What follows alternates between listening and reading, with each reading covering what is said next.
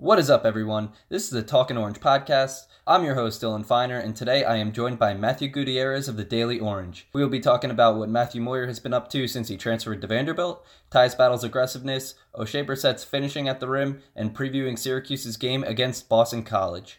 Without further ado, let's talk Orange.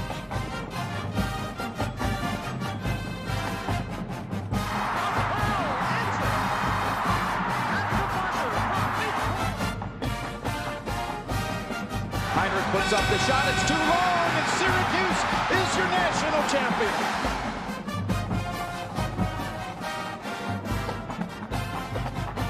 So I am joined by a very special guest.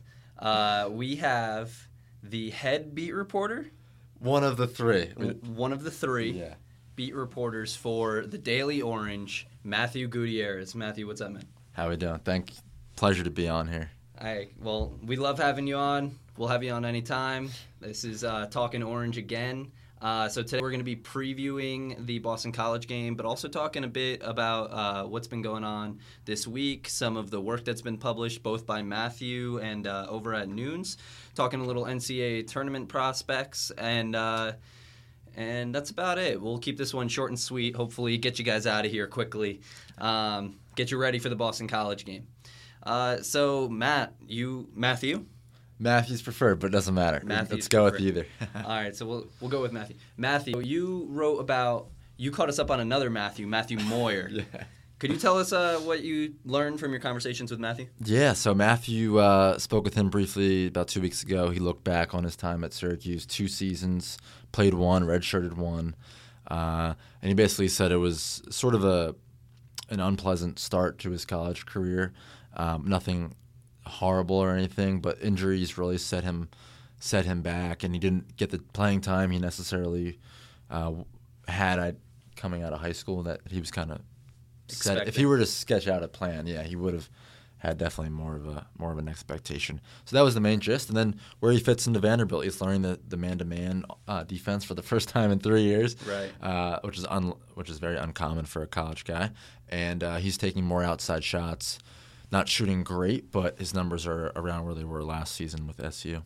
Yeah, so hopefully he takes a step forward. I mean, obviously we're all rooting for him. He's a great guy, I mean, things didn't work out at Syracuse, obviously, but we wish him the best down there at Vanderbilt. Definitely cool to catch up with him. That was a nice piece that you wrote there. Thank you. Better weather as well. Yeah, definitely better weather. We're getting a lot of snow tonight. We're recording on Tuesday night. Yeah, so you also wrote a piece about Tyus Battle and how he might need to, step up his aggression when it comes to attacking and scoring. You want to talk a little bit about that? Yeah, definitely. That was kind of something in the back of my mind for a couple of weeks. Basically, right around Georgetown is when I kind of got the initial thought and just asked some players, a couple minutes after each game, really kind of poking away at it. Spoke with Devo about it. He's quoted in the story as saying, Tyus is sometimes, this is paraphrasing, but Tyus is sometimes so talented that he kind of lays back. He needs to attack more. Right, and this is Eric Devendorf, This is Eric Devendorf, yeah. So while he's probably one of the more aggressive players to have ever played at Syracuse, at least in the past 2 decades, it does have quite a bit of weight, and his teammates agreed. And so when I caught up with Tyus Saturday night, he scored 10 points at Virginia Tech. He was by himself in the locker room. Usually there's 10 cameras around him, 5 cameras. And he basically said, I do need to be more aggressive. That's the bottom line. And he needs to take it to the basket more. Because even when he misses, things just develop, broken plays. More stuff happens on offense. That's the big gist there. Yeah, right. And something that my co-host of Unpeeling Syracuse Basketball on Sundays, Bobby Manning, him and I, we might have missed on this past week was the odd week from Tyus Battle, especially following such a great week that he had against Duke and against Pittsburgh. He followed that up with a half against Miami, where he took 2 shot attempts and failed to score in the first half. Yeah. And then against Virginia Tech, again, he had just 10 points. The whole team didn't look great, granted. But, yeah, your article was pretty timely, I thought, when it came to the context of Tyus maybe stepping up as a scorer for this team. Sure. Yeah, I mean, I had written about half of it on the drive down to Blacksburg Friday, and I was just going to kind of hold it maybe for another week. Maybe Tyus would have had a great game at Virginia Tech, and then maybe it's not needed to say. But then he had 10 points. I think he didn't even get he had Syracuse's first field goal on Saturday night. It was at the end of the shot clock because of Virginia Tech's high-pressure man-to-man. But aside from that forced shot, which was a shot clock violation, 1 of 4 in the game, Tyus's first shot didn't come till the 11-minute mark. That is an issue that the best player doesn't get a shot in the first 9 minutes. Right. Yeah, you gotta make sure your players are getting the basketball and taking their shots, especially in an offense that isn't much of a system. Yeah. We'll call it. As we know, Syracuse kind of just puts the ball in the hands of their players and says, like, go do it. Jim Boeheim, I guess you could just say he rolls the ball out there for the guys. Yeah. Over at Noon's Magician, I wrote about Oshae Brissett a little bit. And just to touch on this, recap the article in case you missed it over there.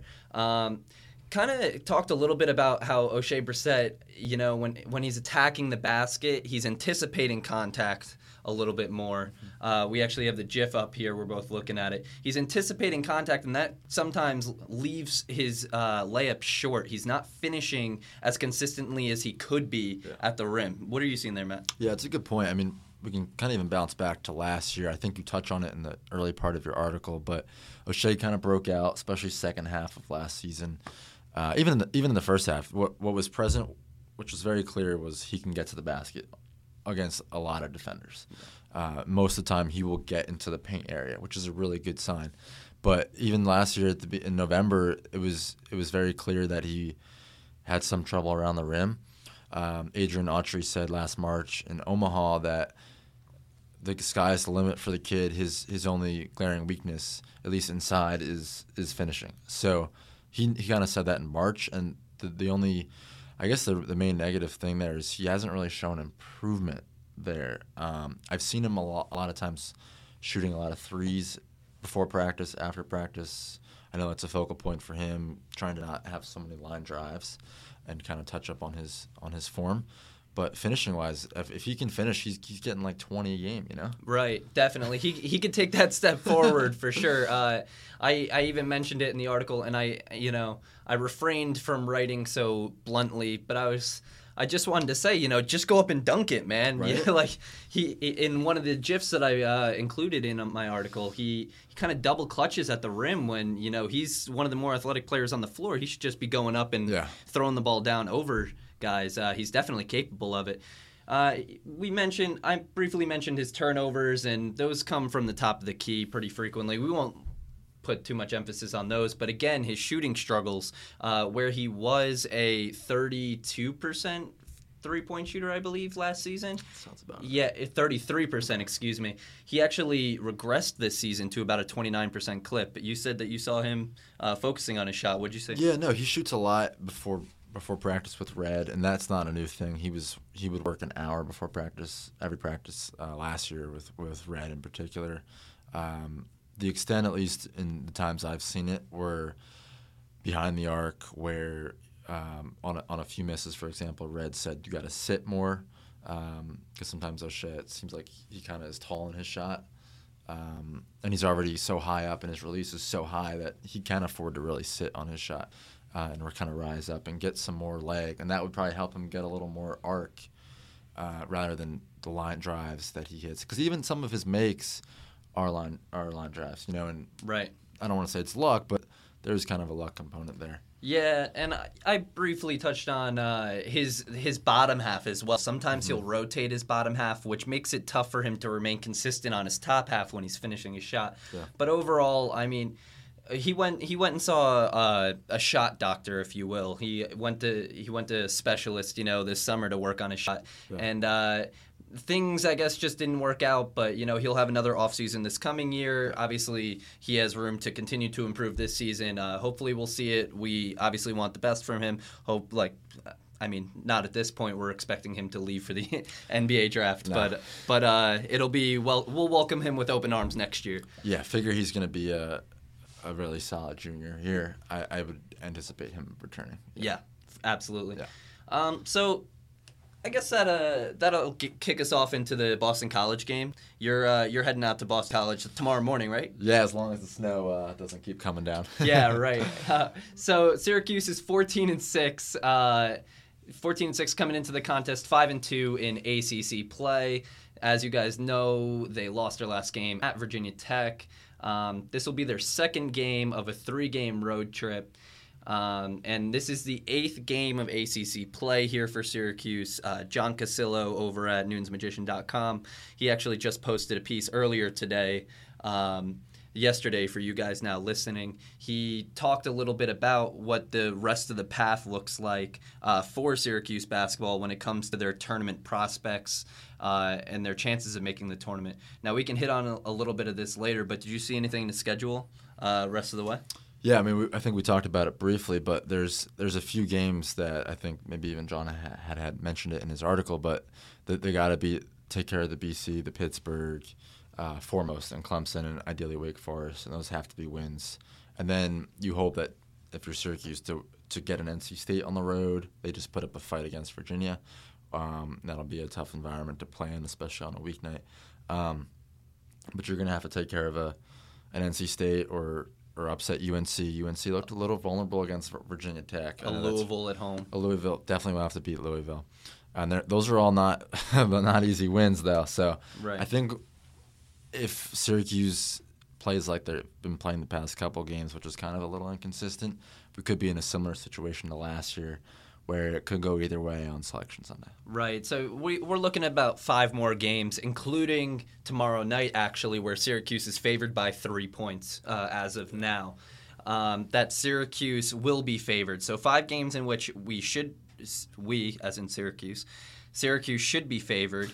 And that leaves 6 games where Syracuse will be the underdog and will need to outperform. And in those 5 games, Syracuse is probably going to need to win all of those, and if not win all of those, at least pick up another win or 2 to increase their resume, or boost their resume rather, to hop them into the conversation of being securely in the NCAA tournament. Yeah, and just quickly, beating Duke at home, for example, that'd be definitely a statement win to have 2 wins against Duke, and you would assume the second one would be Duke having their 2 starters who they didn't have last time. Right. So circling back a little detour there, circling back to the Boston College game. Syracuse is 47-26 all-time against Boston College, 4-2 in the last 6 matchups. Syracuse is actually split with Boston College each of the last 2 years, and Syracuse has lost on the road the last 2 years, which that Boston College, I don't know what the name of their arena is, but it's been a tough place for Syracuse. Contiforum? Yeah.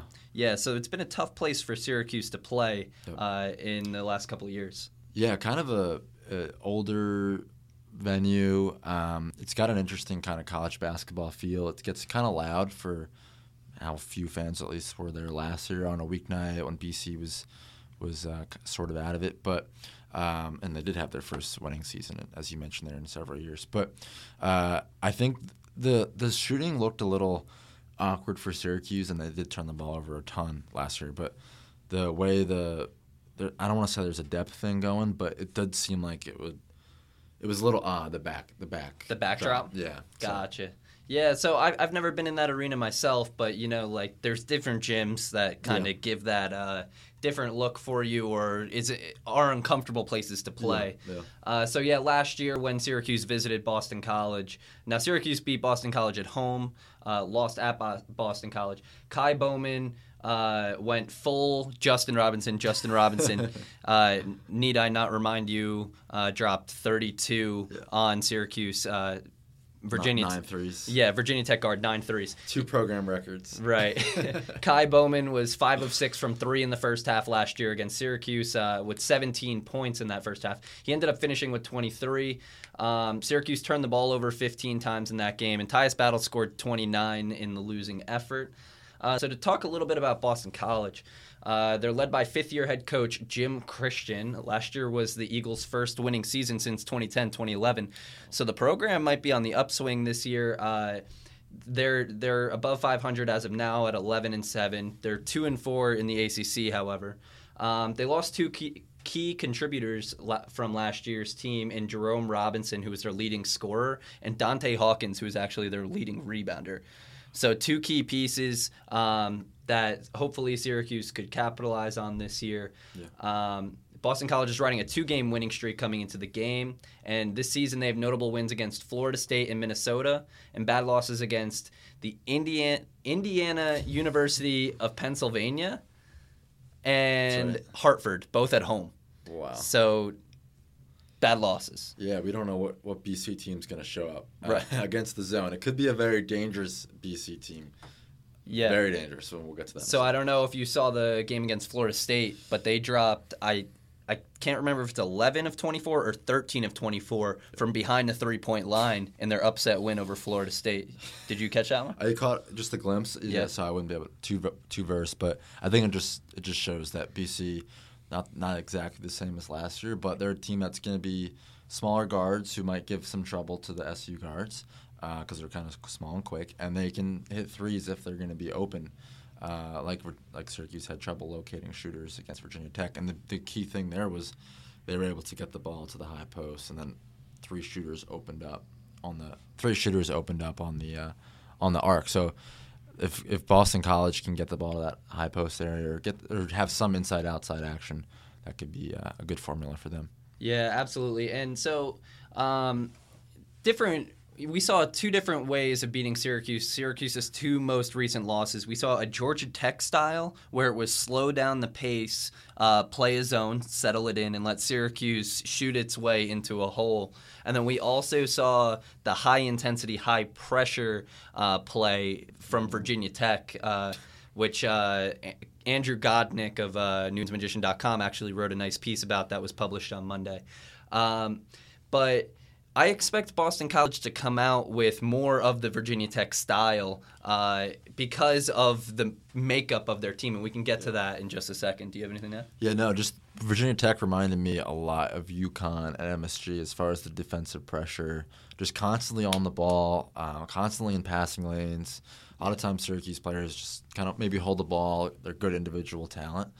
None of that works against the types of teams that are just out on you, cutting off passes. I think Tyus even said not only was it hard to drive, it was hard to pass the ball. Like you had to really think about the pass you were making. Right, absolutely. And so something that we didn't see against Virginia Tech that we are going to hope to see, and it'll be something to look for right away in the Boston College game, will be the way that Tyus Battle and Frank Howard are handling that pressure.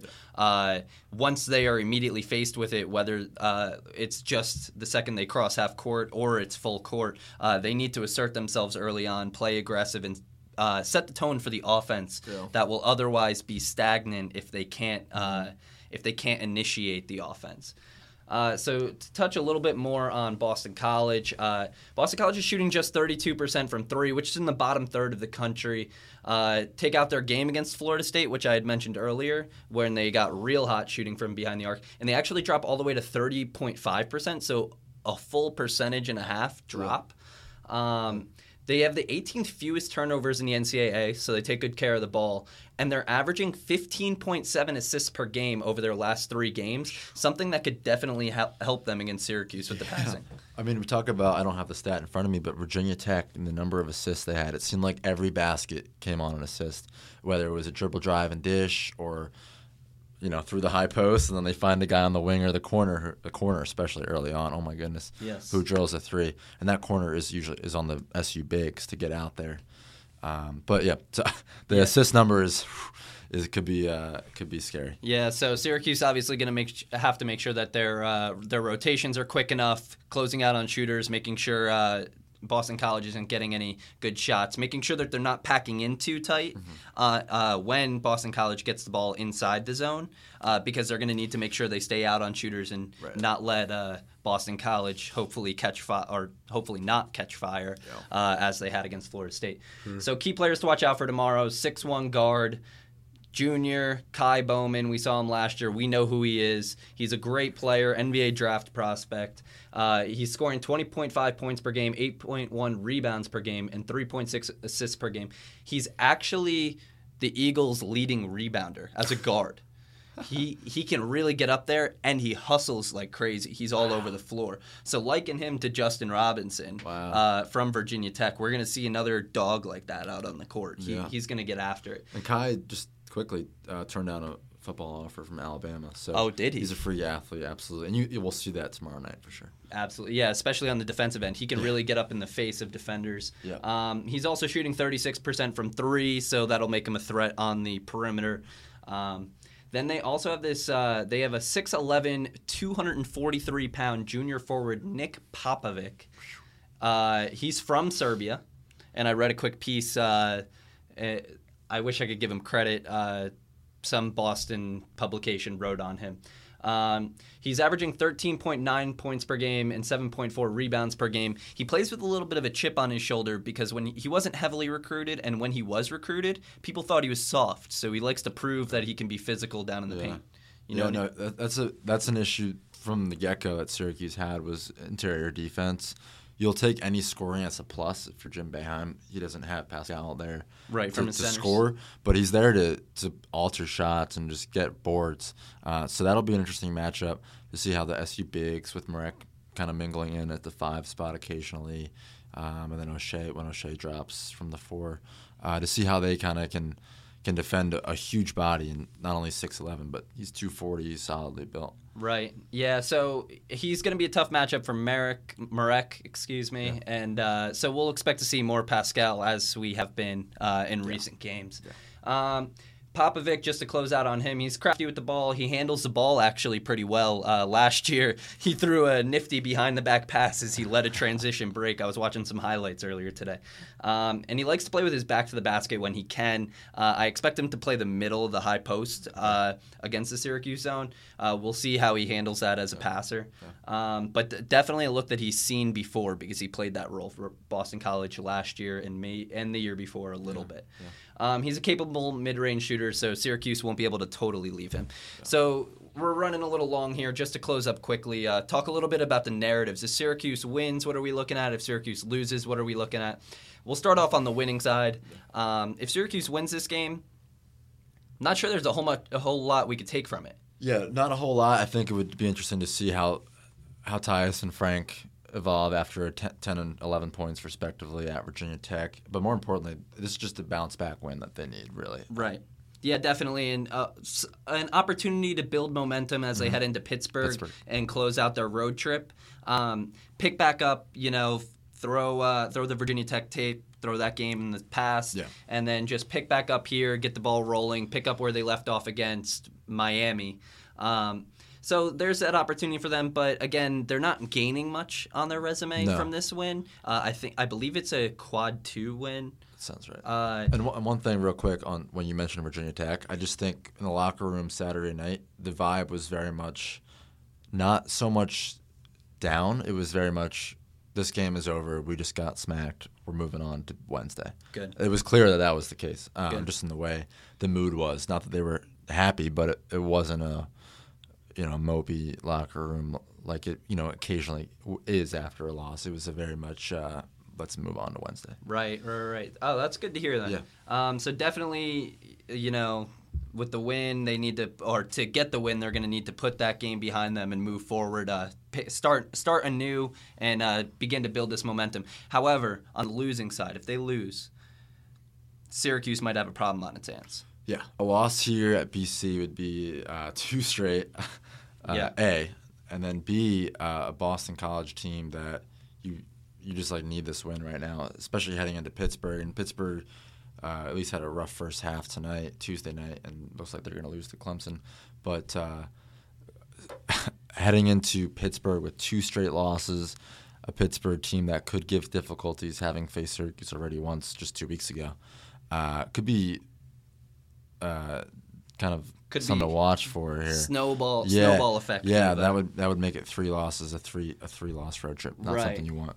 Right, definitely need to avoid it. And with just 11 games left of conference play, Syracuse is going to need to make sure that they're winning the games that they should win in order to maintain their resume so that they can end up in the NCAA tournament.